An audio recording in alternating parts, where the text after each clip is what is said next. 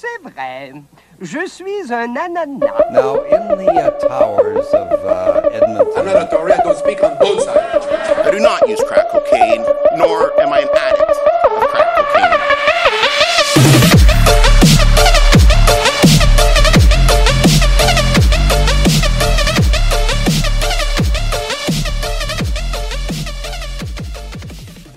Hey everybody, welcome back to Histories and Mysteries.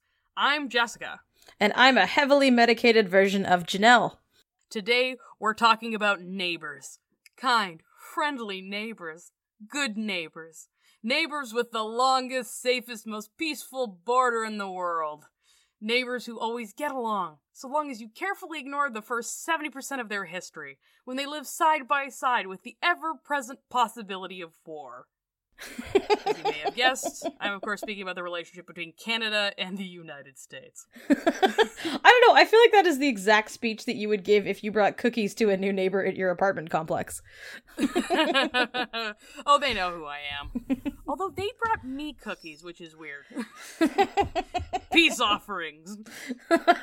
They could sense you through the walls and were like, oh yeah, we gotta placate this one. They were gluten-free, so they live another day. If they'd been full of gluten, I would have given them a week. I love me some gluten.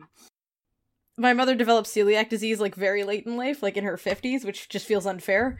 And yeah, through that whole learning experience, I have learned that my favorite food is gluten. It's the only thing I truly enjoy. I feel like developing a gluten intolerance, or like any like major food allergy, is a lot like becoming blind as an adult as opposed to being born blind. I feel like it's easier if you never get to know what you missed.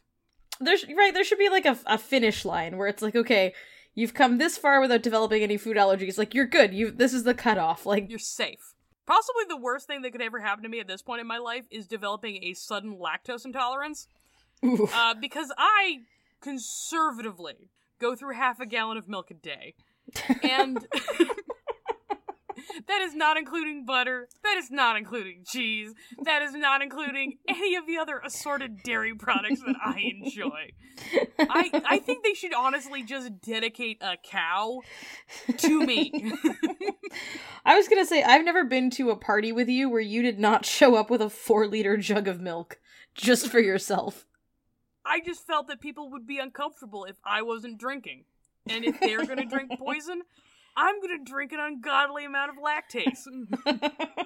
I want to test the bounds of my European ancestry.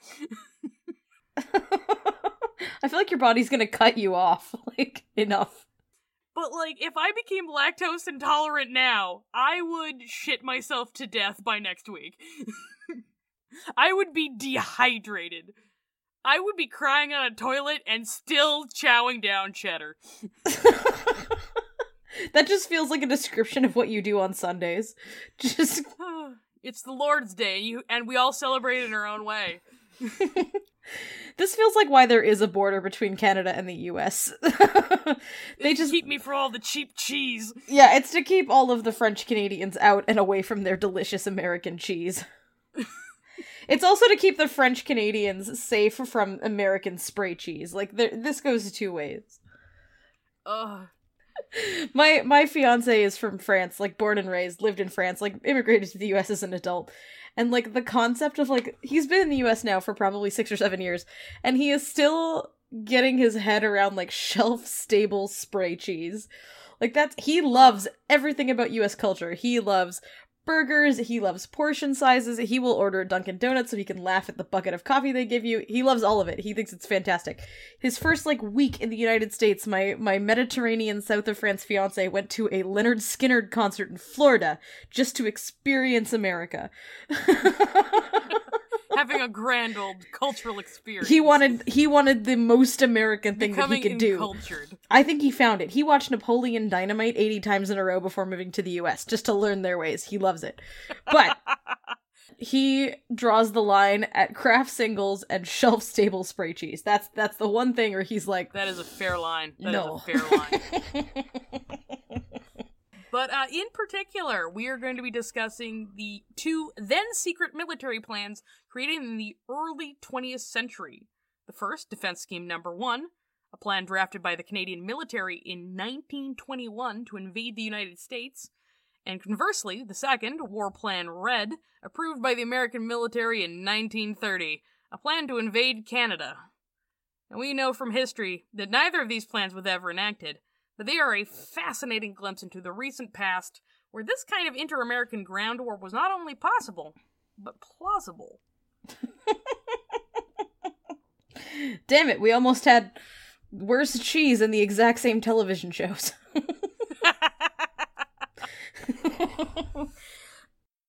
But Canada and the United States have a history of conflict that predates there even being a Canada or United States. Strictly speaking, for most of that history, Canada primarily acted and was feared as an extension of the British Empire, this being one of the few American conflicts where they could be comfortably called the underdogs. One of the first major military initiatives, in fact, the first major military initiative, by the nascent Continental Army was the 1775 invasion of Quebec. As a historical note, Canada is basically just the lower part of Quebec at this point. The goal was primarily to block the use of Canada as a staging ground for British attack, and indeed, some experts have suggested this push up into Quebec may have delayed a full-scale British counteroffensive until 1777. But the invasion was otherwise disastrous. This was in part due to poor organization, poor luck, and the inherently unbalanced odds. Benedict Arnold, one of the invasion's leaders, led his 1,100 troops up the Kennebec River in leaky boats that caused supplies to spoil, portage through swamps and wilderness, had hundreds of men turned back due to low supplies and difficult terrain, and arrived in Quebec in late October with 600 half-starved and inexperienced soldiers. Invading Canada kind of has the same, don't invade Russia in winter. Just don't invade Canada in winter. Do not! Without proper supplies. The flies will get you before we do. Your army's gonna show up frozen, starving, not the right footwear, not enough hats, frostbite, all these, exposure-related injuries. Jock itch, frostbite. All of it, rabies, and you're just... Probably. You're just gonna meet some dude, in shorts and flip-flops in January who's like, hey there, bud. That's... You need a boost? Yeah. It was so bad, they ate a dog. Ooh. They ate Captain Henry Dearborn's dog, which I won't discuss further, because I have discussed dog murder and consumption enough on this podcast to comfortably last everyone several lifetimes, by which I mean thrice. It's a lot of this podcast we've talked about people going on journeys in the woods and having to eat things they didn't think they were gonna have to eat. That's... Did we do the Donner Party? I can't even remember at this point. We have not touched on the Donner Party. No, we did Australia. We did Australian cannibalism. We did. Yes. We did that guy from Tasmania who ate all the other escapees. That's right. We also did the Franklin expedition where, again, people got eaten. We've had a lot of cannibalism, I will say, and it's mostly my fault. Not entirely. There's more than enough blame to go around. But, yeah, a lot of that, it's on me. Oh, I did the French sisters that ate their employer, so, they cooked her. I don't know if they ate her. That's true. They just basted her in menstrual blood. This is a gross podcast. I just realized we're disgusting. The moral of this podcast is largely do not go into the woods without enough food. If you learn nothing else from listening to our back catalog, let that be the lesson to you. And French cooking is not always as classy as you think. Don't eat a dog in the woods of Quebec. I don't know.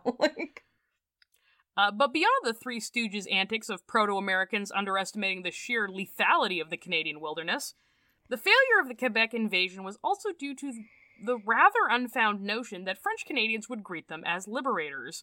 Ooh. Yeah, that's gonna be a problem. French Canadian leadership had already rebuffed several overtures from heads of the revolution, and from the Franco-Canadian perspective, it was better the Anglo-devil you know than expansionist Puritans. The Quebecois are hesitant to even greet you as tourists. They certainly don't view anyone as liberators. They were not a fan of the idea of becoming the 51st state. Or the 14th at the time. Yeah, no, they barely want to be the 10th province of Canada.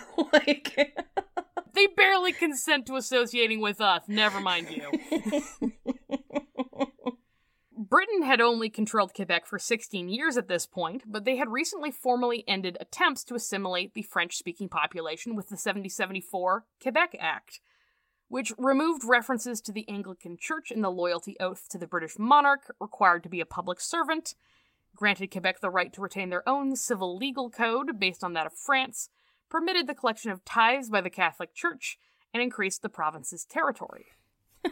Do you know how annoying you have to be to make the British agree to let you be French in the 18th century? They lost a war, too. Like, Quebec fully lost a war with the Anglo side of Canada. And they were still like, fine, you get to have a huge amount of land where you can do whatever you want. Just please leave us the fuck alone. Go speak French with your chain-smoking 6-year-old. I don't care. The First Continental Congress actually cited the Quebec Act as one of the intolerable acts that formed the part of the initial rationale for American independence. Oh. Not just tea, not just stamps. Literally the Quebec Act. And that's not only because it granted Quebec large portions of the Ohio country, which Americans wanted for its fertile farmland, but also because it recognized Catholicism and French law. Interesting. This is an interesting thing. If you ever enter a sweepstake in Canada, it will always say valid anywhere except in Quebec. Yeah, every offer. This offer available only in, like, not Quebec. Otherwise, they would have to deal with an entirely different legal system, which is written in French. Oh, I know. My grandmother died in Quebec in 2011, and we are still have not settled her estate because their laws are different. She was a resident of New Brunswick but died in Quebec. Try not to do that. Not a good idea. No, not great. Bad move. Try to die outside of Quebec, or live your whole life in Quebec. Just pick one of the two. Like, if you're in Gatineau and you feel your heart going, make a run for it. Sprint Get to Ottawa as fast as you can. If you're on the Gaspé, swim to New Brunswick. But Britain didn't do this purely of charity. The reality was that in the decade of half since conquering Quebec, English-speaking subjects had shown very little interest in immigrating to Canada, regardless of any encouragement, and the province was still overwhelmingly francophone. You can't assimilate a population of 70,000 into a group less than a tenth the size. In the same way that if you try to incorporate 5 dozen eggs into an ounce of flour and sugar, the end result will be more similar to scrambled eggs than pancake batter. Also, I feel like even at the most ideal times, do you want to move to Quebec in the wintertime? It's a hard sell. It's a hard sell to this day. Montreal is very nice, but... It's lovely. But, it's a wet cold. Feel it in your bones, you do. You don't get to be a world-spanning empire without being at least somewhat pragmatic, and so the British officials on the ground in Quebec had generally held back on pushing the head office's assimilationist policy. In many ways, the 1774 Quebec Act was simply an official recognition of that necessary compromise in policy. The Quebec Act was wildly popular among French Canadians, and prominent political figures and writers in the 13 colonies, especially those who sided with the American Revolution, were vocally hostile to its most critical elements. Likewise, French Canadians didn't much like the idea of sharing a political unit with the southern colonies. Again, the population of Quebec was only 70,000 in 1775, compared to a population of 2.4 million down south. They'd be less than 3% of the population of a truly united North American nation, sharing political space with an overwhelming number of Protestants, Puritans, and Anglicans. I have to say that if, like, the US tried to invade us tomorrow, it would be Quebec that stops them, and it would be for the exact same reasons. Nothing has changed. 1775, when General Richard Montgomery managed to capture Montreal with little resistance, and several locals even tended to Arnold's men out of charity, that upswell of French-Canadian resistance against the British never appeared. They tried attacking Quebec during a late December snowstorm. Montgomery was killed, Arnold injured, and the men were forced to retreat, beset by smallpox. Oh, yeah, again, bad idea. Meanwhile, in Montreal, the Americans made themselves generally odious, mostly by paying with paper money rather than coins, and racking up high debts, but also by arresting British loyalists and attempting to disarm local militias. Now, if you don't mind, I'm going to yada yada yada the rest of the American Revolution, because I'm sure you get the picture. I mean, I know who won. That's the gist of it. I've been to Boston. I've seen people in costumes throw fig tea in a harbor. They got I get a bill. it. Stamps, taxes, shot heard around the world, the horse ride. Betty Ross. There we go. Yeah. We'll just fast forward on this. Whatever. During peace negotiations, the Americans actually asked Britain to cede all of British North America, including Quebec, but settled for a large chunk of the Ohio country, seeing as that was what they really wanted anyway. Meanwhile, many Americans who preferred to remain British settled permanently in Canadian territory. But if you're sad that we're skipping over the majority of the American Revolution, worry not, because the War of 1812 was largely just a sequel. Lower budget, less important, but with the same basic conflicts and themes, including largely being led by a bunch of old revolutionary military leaders, now old men in search of a return to faded glory, in charge of a bunch of naive new troops with minimal formal training. Because the United States had only a small standing army of around 12,000, which was expanded to 35,000 for the sake of the war. Also, we just, shit on Quebec a whole bunch, but, imagine trading Ohio for Quebec and thinking you got a good deal on that one. Right? They have so much mineral wealth. They're Quebec has, much of Canada's mining wealth. It has much of the world's mining wealth. You did a bad... You got corn instead of zinc. I don't know. I don't think you did a good one there. I don't know a lot about Columbus, but Montreal is an international city. Yeah. I think that was a bad trade. Militiamen, while at least familiar with the correct way to point a weapon, were at best undisciplined, and many were reluctant to fight outside of their home state, never mind crossing over to Canada. This is precisely what happened to General Henry Dearborn, who apparently had learned nothing from the loss of his dog, when he tried to push past Lake Champlain, only for the militia he led to simply refuse to cross the border. Yeah. Not doing that shit again. No, they refused to fight on anything but domestic soil. The war began in a typical border skirmish when the HMS Leopard set upon the USS Chesapeake in search of British-born sailors to impress into the British Navy.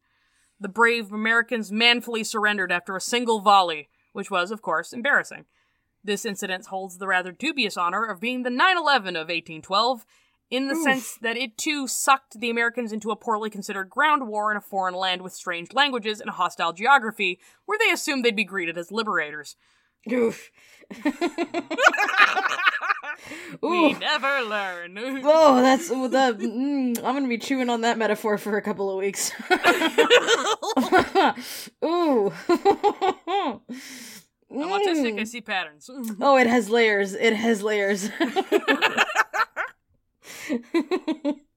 A large part of the reason why Americans launched a war over a relatively petty incident is because they felt vulnerable to abuse by the British, which was both their primary antagonist and their largest trading partner. And they wanted to assert their right to the waters along the American coast, which were essential to their continued economic and political independence from Britain. Around 15,000 Americans had been impressed by the British at this time, a problem exacerbated by the American reluctance to distribute naturalization papers confirming their status as American, in a time when nearly every American over a certain age had been British at one point. There was also, however, a certain measure of opportunism. Britain was currently tied up in Europe with a cheeky French fella named Napoleon, and, well, they figured that the population of Canada would put up little resistance, as 3/4 were still French Catholic, and the remaining English-speaking quarter was a majority first- or second-generation American in origin. However, if you were paying attention to literally several paragraphs ago, you'll remember those American-born Canadians are fucking loyalists, who hadn't really changed their mind only 20 years later. Yeah, they fled for a reason. They literally left the country in order to not be American. If you like being British so much that you're willing to immigrate to Northern Ontario over it, you're pretty much in it for life. Likewise, the American war effort was disorganized, undersupplied, and frankly unpopular, especially north in New England, which had important trade interest in peace with Canada. The army needed a ton of volunteers, but didn't pay well, reducing volunteer numbers and quality. That and most American officers were either entirely green or quite elderly. Henry Dearborn was known to his troops as Granny. Oh, good. It's just 18-year-olds and octogenarians. Let's do this. The Canadian invasion was a farcical failure, even before the 1814 defeat of Napoleon, which freed Britain's attention to fully focus on their interests in North America. The British quickly took Maine, which they held for the rest of the conflict. The majority of Mainers quickly took to resuming trade with Canada, and thereby supplying the British war effort. The British then infamously marched down from Canada to Washington, D.C. in August 1814, straight into the White House, where they reportedly ate James Madison's dinner while it was still warm on the table, presumably dipped their balls in the soup, then definitely burnt it down, as well as the Treasury, the War Department, and the Capitol building, which housed Congress, the Library of Congress, and the Supreme Court, thereby forcing Congress to meet in the Patent Office. I feel like our majority American podcast listeners should know that, like, we hear this story a lot growing up. This is like our Paul Revere's ride. We hear this one. I'm pretty proud of this one. This was our glowing moment. You have to understand. Yeah. We don't want a rematch for obvious reasons, but Yeah. this was fun for us. Yeah, it's not a fair fight now. Please don't. But We're gonna remember back when you were 10 years old and we could bully you. I mean, in fairness, in every, like, international war that Canada becomes part of, we quickly get a reputation for being unhinged. That's, like, a pretty consistent thing that just nobody wants to deal with the Canadians because... Do not look up Canadian war crimes World War I. Yeah, it's not great. No. Like, something like 1/10 of the Canadian population went to war in World War I, and, like, oh, yeah. We good. were psychos. Canada has also notably, like, not had to draft people as much as the US because, like, we're in it to win it. Yeah. Yeah. Woo! When the Americans were going like, I don't know if we should get into a war overseas, we were sharpening pitchforks. We were so fucking ready for blood. World War II, 1939, we were in there. I mean, we had no choice. British said, We were you're ready coming. to bite someone's ear off. We We were were into down. World War II, they pointed us at Italy and said, don't tell us what happens.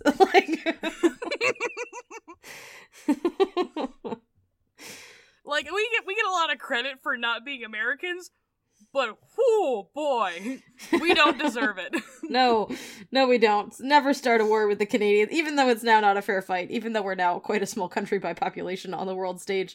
I don't know, probably still not a great idea, to be honest. We'll do something really fucked up. You'll win, but at what cost? We're all just a bunch of Catholics raised on a diet of gravy. Like, you should not mess with us. We're not okay. We're not fine. We get weird in the winter.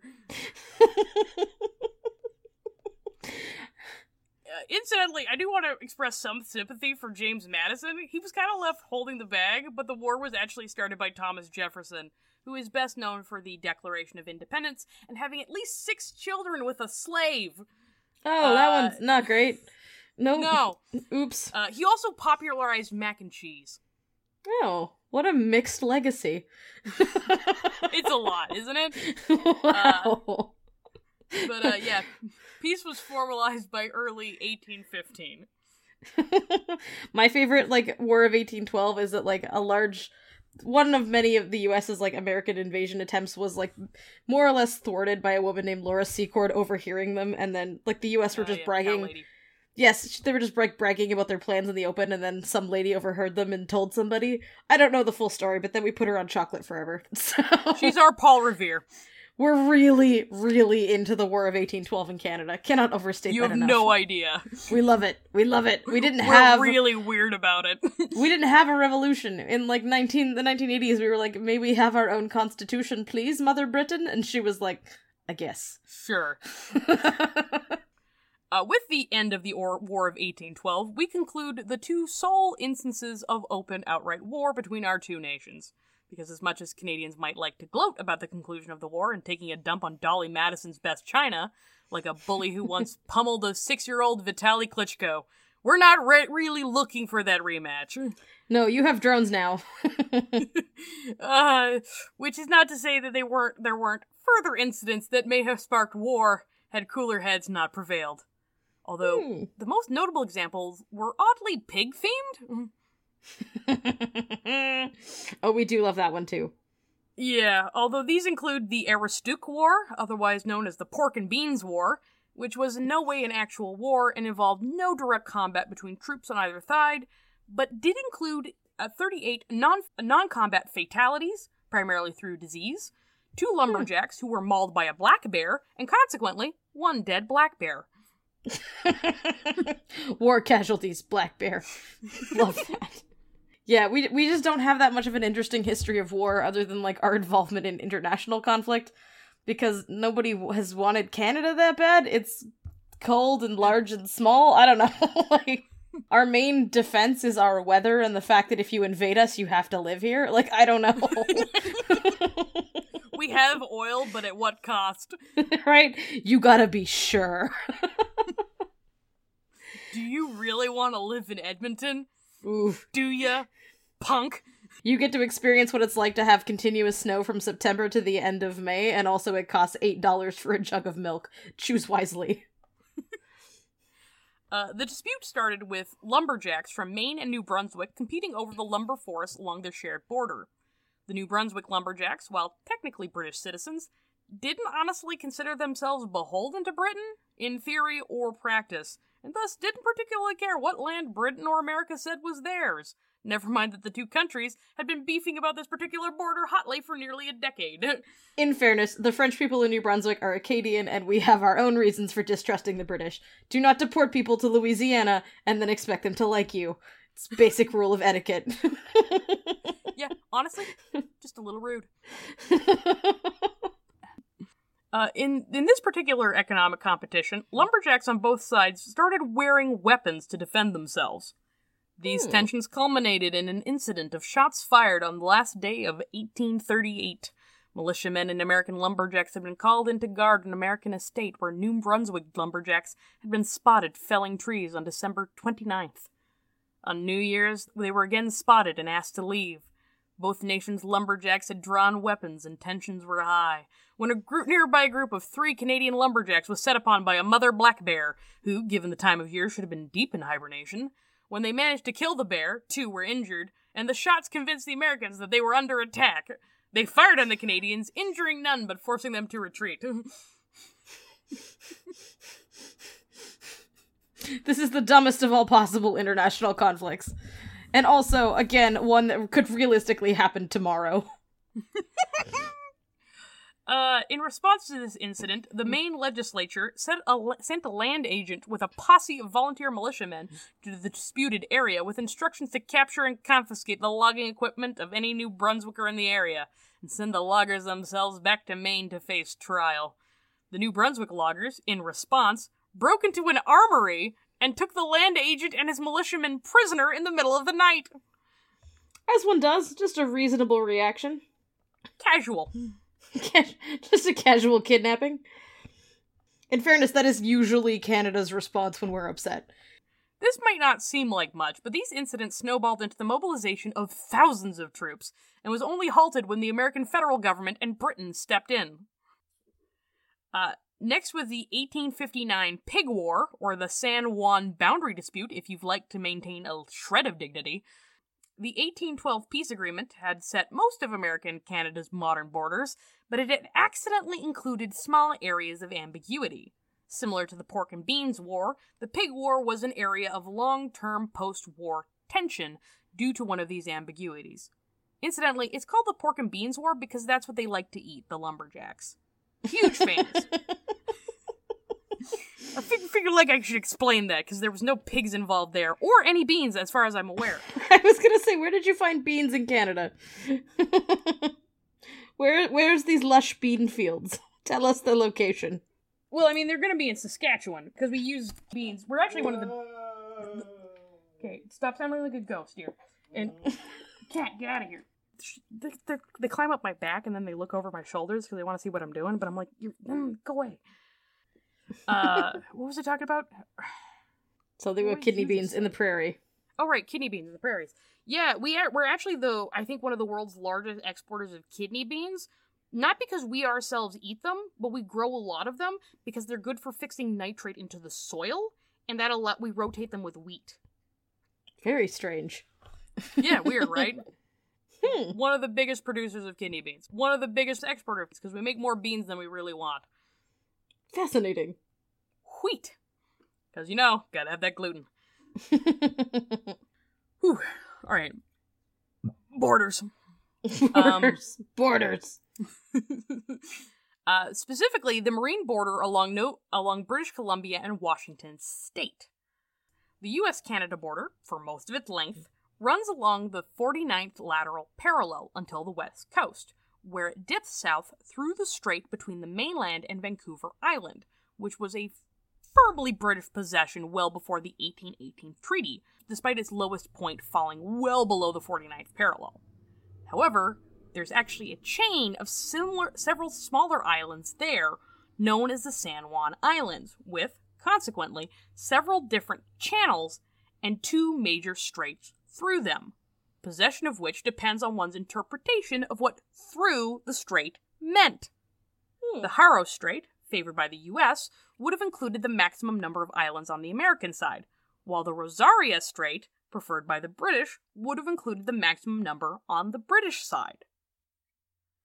There's also like a little, I don't know if any of you are aware of Point Roberts, but it's just this little chunk of land sticking out from the British Columbian mainland, and you literally cannot get there by land except by passing through the Canadian border and then scooping over and coming back in the other side.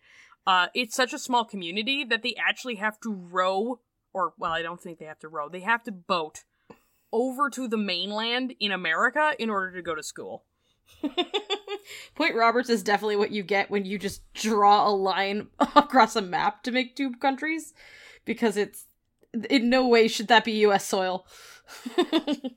It should just be British Columbian. That would make so much more sense, but it's not.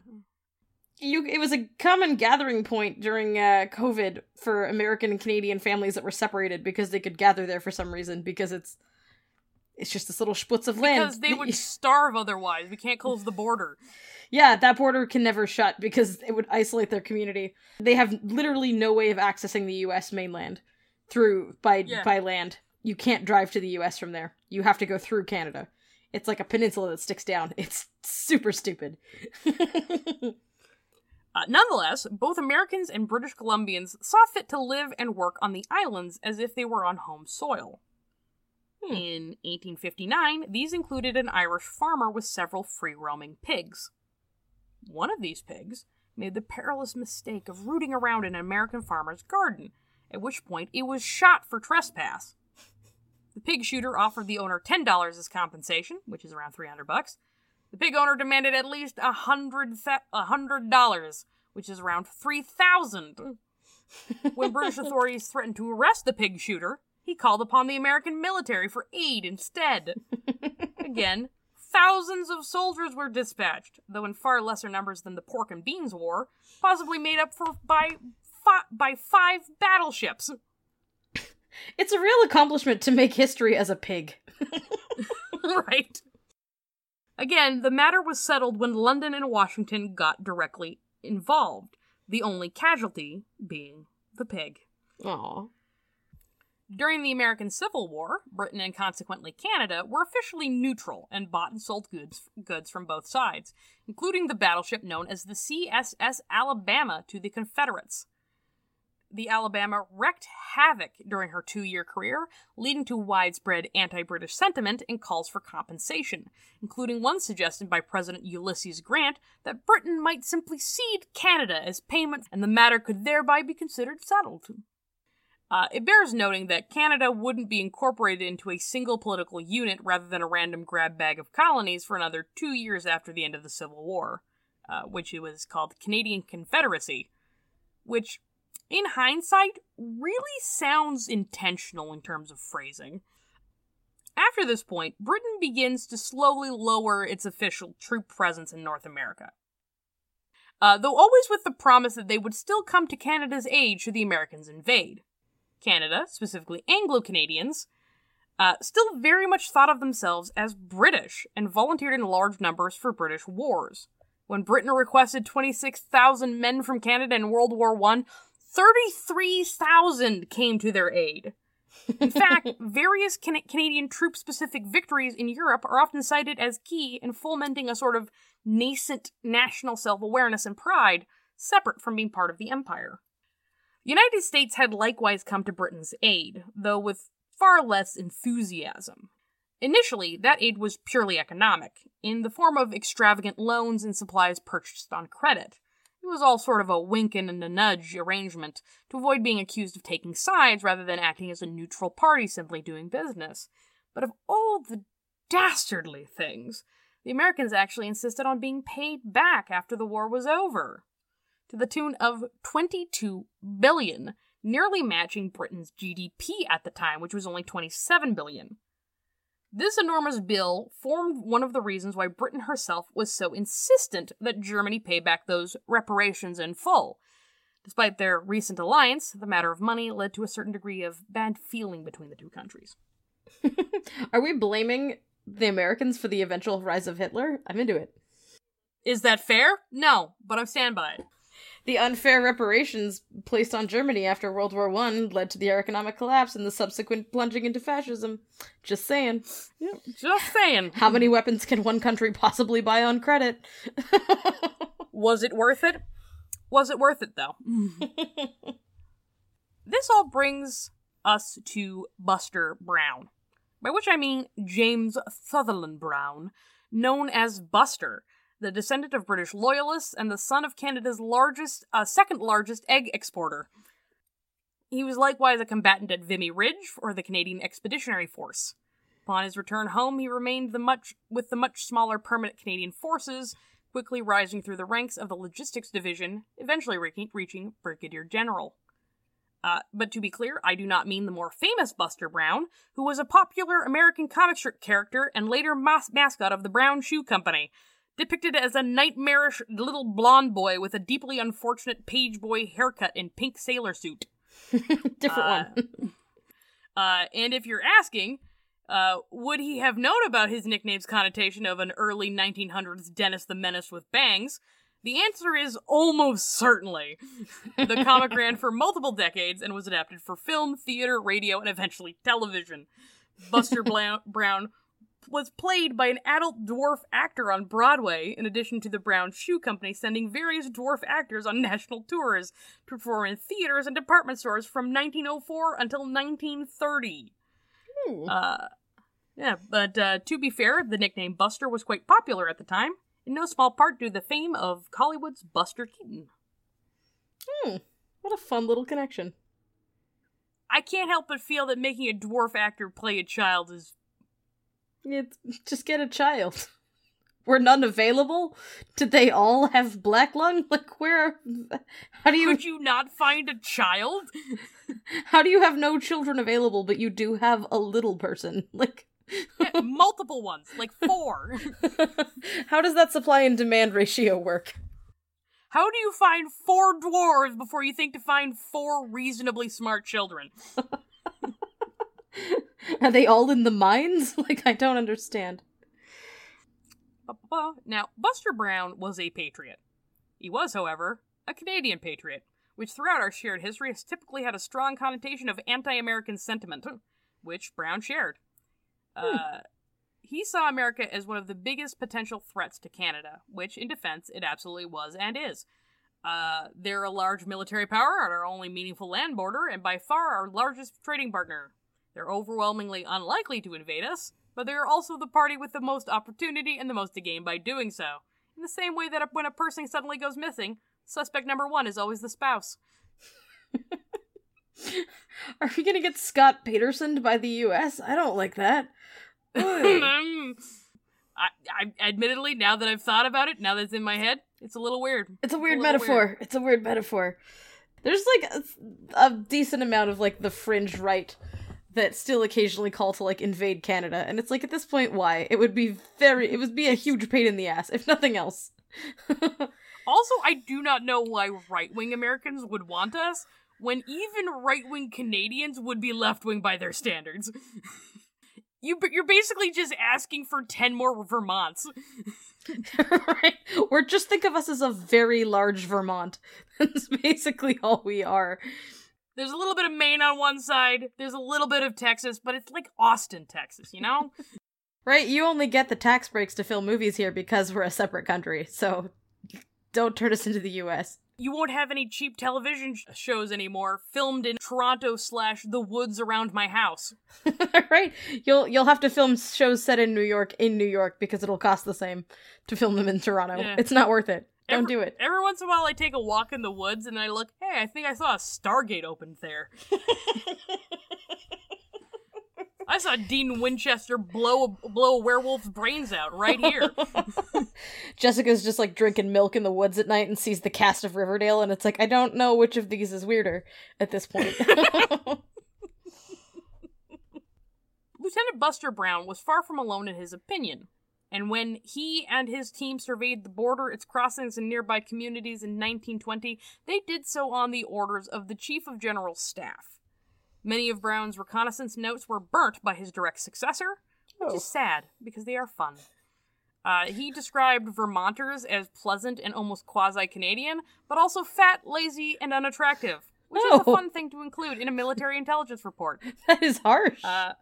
Yeah, he figured Vermonters might not welcome Canadians as liberators, but they'd certainly welcome us as libators, considering that most of Canada had repealed prohibition by 1920, and the northern states were heavy consumers of illicit cross-border booze. Was he asked to rate their attractiveness? Like, was that a box he had to fill out? Honestly, if that was in his orders, something has gone wrong in the chain of command. But it's even weirder if that was just unsolicited. Right? Like, they won't view us as liberators, but we can fuck them. And they're drunk! Oh, God. And they're drunk. They're just fat, ugly drunks who want our booze. Wow. Even by military standards, that's harsh. Not flattering at all. He's just, like, ranking the northern states by fuckability. I wonder where South Dakota ended up. And also, like, compared to what type of Canadian are we measuring fuckability? Is it, like, Quebec lumberjack? Right? Like, is this... Like, how fair is the assessment? Or is it just, like, standard border town nobody? I feel like that changes the... Like, are we comparing them to Montreal? Or are we comparing them to, like, I don't know, Battleford? Kitchener? There's nothing sexier than the people of Kitchener-Waterloo, for some reason. I don't know. I've been on Tinder in Kingston. It's rough.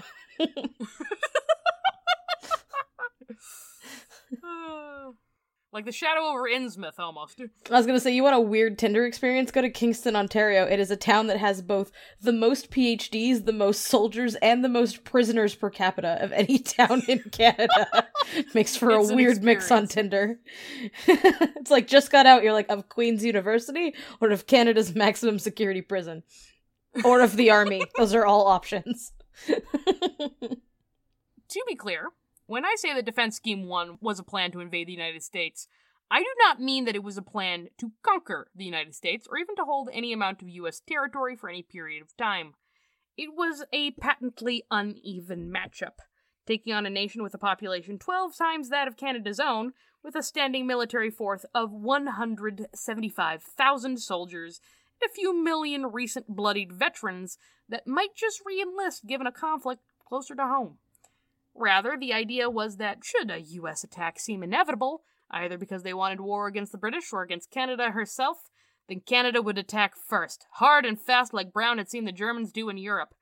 They would do as much damage as possible, then retreat to a more defensible position, a la Russia, destroying infrastructure behind them and harrying any American retaliation through guerrilla tactics. This would hopefully frustrate the enemy and waste his resources, all the while buying time for Britain to sweep in and save us. Or at least for the U.S. to have second thoughts. Think of it like sucker punching the big guy bullying you at the bar, then crawling under a table and screaming at the bouncer for help. Our tried and true military strategy. It's worked before. Come on. It'll work again.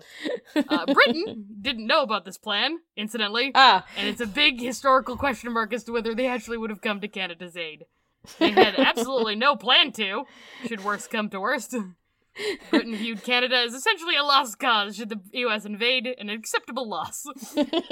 Or just acceptable collateral damage. They would have been like, listen, you got yourself into this. You gotta get yourself out. Can you imagine? Didn't even tell him.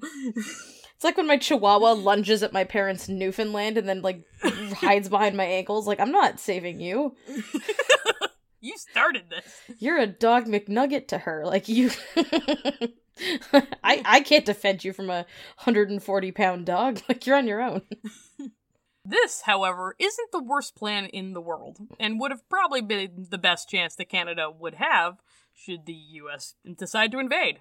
Russia in winter. That's our best strategy. Strategically similar to how sparsely populated countries with rough terrain have held off much larger military powerhouses in the past, albeit with an added preemptive strike for dash of drama. The US population was tired of war. The US Army had gone to Europe wildly unprepared and left most of the equipment they did have behind when they left.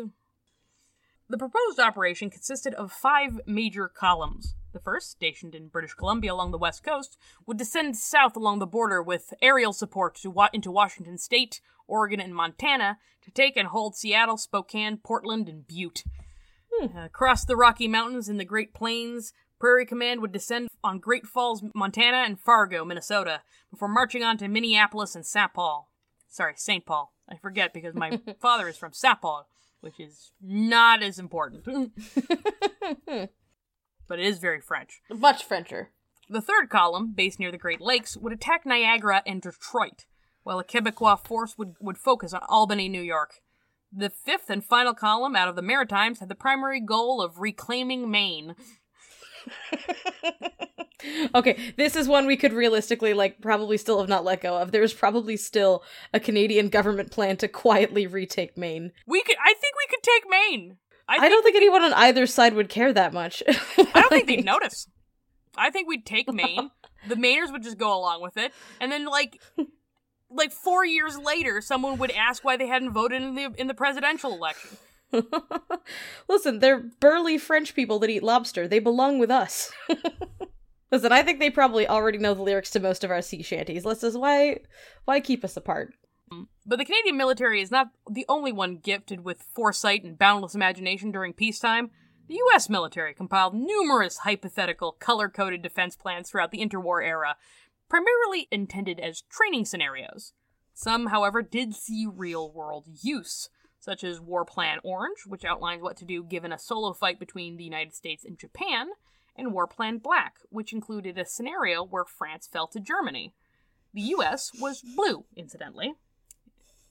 And if you're wondering who yellow and brown were, which I bet you're not, you could probably guess. Actually, not so much on brown.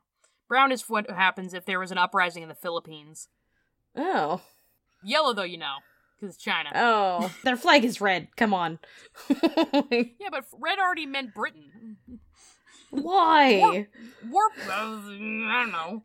Who associates the color red with Britain more so than China? I mean, back when, they were the redcoats and, they were, the most important thing in the United States world, I can see where they'd be red. But mostly just because, the white and blue of their... Because this is the thing, every time the Americans call their flag the red, white, and blue, it's you do know that's, everybody. Half of people. It's a really good color combo. Almost everyone does it. We just had the World Juniors here in Halifax. You don't realize how many countries have red, white, and blue flags until you watch an international hockey tournament and it's just people in red uniforms versus people in red uniforms. Which one am I cheering for? I don't know. Yeah, not only that, you could also describe the Russian flag that way. That's true. Also, I think that being a military strategist would be incredibly fun. Not, in case of war, but in peacetime. where you get to just kind of sit around and playing, like, what-if games, where you're like, alright, today, what if Serbia allies with Kuwait and they invade North Dakota? Let's plan it out. Like, peacetime, this is a great job, unless any of it happens and you were wrong. Then I feel like they take you to a black site and kill you, but yeah. But if that doesn't happen, fun stuff. War Plan Red, composed between 1927 and 1930, speculated on the possibility of conflict with the British Empire. Britain was obviously the Red, with each of its subsidiaries being known by a different shade of red, with the exception of the Free State of Ireland, which was then an autonomous state within the British Empire, which was known as Emerald. Canada's code word was Crimson. Oh. Now, for some reason, War Plan Red never anticipated a Leroy Jenkins-style first strike by the Dominion of Canada. They did, however, expect to be at an initial disadvantage due to the power of the British Navy, and for Canada to once more act as the staging ground for any land-based assault. Somewhat uncharacteristically, the U.S. plan was, in fact, initially defensive, assuming an attack on the U.S. merchant marine designed to maintain the British Empire's global position in the face of burgeoning American economic power. American planners then expected a Canada-based invasion through the Great Lakes region, hitting the industrial and financial centers of the American Northwest, as well as Washington, D.C. Other strategic points would likely attract British attention included the Panama Canal and America's overseas colonies, including Puerto Rico and the Philippines. My sources do not call these islands colonies, but they definitely were colonies, so I'm calling them colonies. Puerto Rico is still a colony. Yeah, we have to figure that one out. You can call it an overseas territory all you like. It's a colony. Yeah, yeah, people who are, like, became part of your country against their will. Who still can't vote. Mm-hmm. Yeah. No. It's a colony. Yeah. According to the War Office's analysis, the British could easily muster a force of 148,000 soldiers, as well as a large naval fleet out of the Halifax harbor. The only reasonable response, therefore, was an immediate counter-invasion of Canada. The American plan was in many ways parallel to the Canadian one. On the west coast, a column based out of Bellingham, Washington, would attack Vancouver. From Grand Forks, North Dakota, further inland, they would march on Winnipeg. A Buffalo, New York faction would hit the Canadian electrical grid at Niagara Falls, while another would leave Detroit to attack Toronto. An armored column from Vermont and Albany, New York, would attack Montreal and Quebec City. Most importantly, naval forces out of Boston would blockade Halifax. I was going to say, I like that you and I both go down immediately in the invasion of Canada. I do think, though, that Canada would not fight that hard to keep Winnipeg. I think we'd be like, oh, look at you. Here's, take it. Take it. This is your punishment. Keep Winnipeg and think about what you did. And I also think that there is no universe in which Detroit successfully overtakes Toronto. I also like that, like, the US understanding of Canadian geography is so poor that their invasion plan does not involve taking Ottawa. In the event of a Canadian invasion, they take Winnipeg immediately, but they don't march on Ottawa. It's a good plan. I like it. Not yet Nazi sympathizer Charles Lindbergh advised on the plan and helped scout out the coast of the Hudson Bay. The physical feature, not the company. Very much the Kanye West of his generation, Lindbergh recommended bombing Canadian industry and the use of chemical weapons. What? What the hell did we do? And if you're thinking, man, I can't believe that was even legal back then, I'm sorry to tell you that use of chemical weapons had been banned 5 years before with the 1925 Geneva Protocols. Like, how are we such a threat that they're like, you know what, we violate the Geneva Convention and we mustard gas them? Like, what the fuck did we do? Were we planning on attacking you? Yes, but we didn't think we could win. And we weren't planning on gassing you. Right? It's like if a 4-year-old kicked you in the ankle, so you mustard gassed them. Like, that's... It's overkill. It's not necessary. In the view of U.S. planners, Canada simply could not hold, and Britain would likely focus her attention on protecting Halifax, Montreal, and Quebec, as well as various logistical industrial assets, which would be the most important staging grounds for military operations. Still, an American victory and a Canadian annexation was all but inevitable. The large French Catholic population would be no problem at all. This dual language nonsense quickly dismantled, and with it, most of that pesky papal influence. It's gonna go right. Yeah. I just have this vision of the US invading Canada and then, like, Pope Francis defending us personally with a spear. You know, like in The Man in the High Castle, how we always do, like, oh, what if the Nazis had won? I want an alternate history that is just like, what if the US actually invaded and took over Canada in the early 20th century, and then were brought down from the inside by French-Canadian terrorists? I would watch that if that was a TV show. I would read that. They would have absolutely assassinated Reagan. Where Defense Scheme 1 was met largely with skepticism within the Canadian military, War Plan Red was taken extremely seriously, especially after a contentious 1927 disarmament talk between the US and Britain, where the latter insisted on maintaining double the number of cruisers as the Americans. In 1935, Congress even allocated $57 million for updating the plan, which is over $1.2 billion in modern terms. That feels very late in history to be spending that much money worrying about an invasion of the Canadians. Obviously, that is a bit much just to revamp a few documents and run some drills, so the money was likewise used to build 3 military bases along the Canadian border disguised as civilian airports.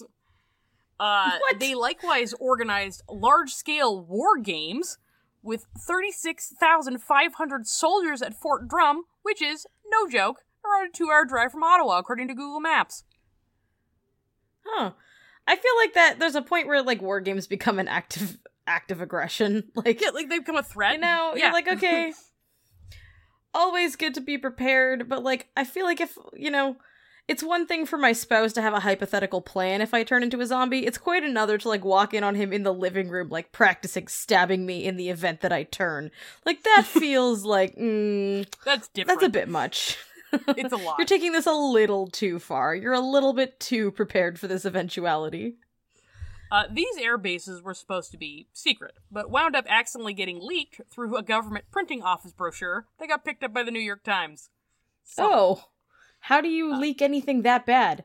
This is a secret, and then it's in the New York Times. I looked, I could not find an explanation for this.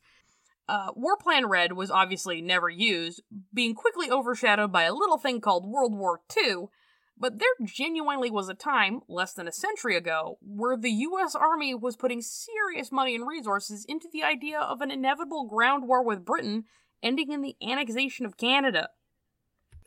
The plan was quietly declassified in 1974 and remained obscure until it was uncovered by a Canadian reporter, Robert Preston. And then what do? It's like, oh, I'm a little hurt, guys. You put a lot of thought into this. It's also unclear whether or not the American government continues to maintain a serious contingency plan to invade Canada. Pentagon leadership will neither confirm nor deny if that is the case. But it's actually extremely likely. They'd be dumb not to. Canada has enormous strategic resource wealth, particularly in terms of fossil fuels and fresh water. I'm pretty sure they've got, like, a date for when, like, they invade us for water. That's probably actually, like, more of a Google Meet at this point. That's in a Google Calendar somewhere. There's definitely a plan to straight up annex us for water. That's absolutely in the cards. There is. It is likely that Canada maintains a similar document for what to do should the US attacks, but far less likely that it still includes a premeditated invasion of Maine. It probably just involves all of us, like, retreating to our buddy's house in the Canadian Shield and writing this out. We'll just let the Americans, like, walk around Thunder Bay and let them decide if this is still something they want. I like how this started off with us insulting the Americans and then we just roasted ourselves the entire time. I just don't think it's worth losing lives in pursuit of owning New Brunswick. I don't think anyone should do that. But yeah, that has been Defense Scheme 1, or War Plan Red. It's fun. It's fun that, like, two of the most intertwined countries in the entire world just quietly have detailed plans to invade each other, and then anytime anyone asks about it, they're like, haha, you so crazy, and then they change the subject. That's fun. I would never. So, Maine, how's it going? They don't even deny it. They're just like, can't tell you, but how about that hockey? Niagara Falls, am I right? Beautiful, picturesque. That's a healthy thing to have between friends. Love it. I have been Jessica. And I've been Janelle. This is Histories and Mysteries.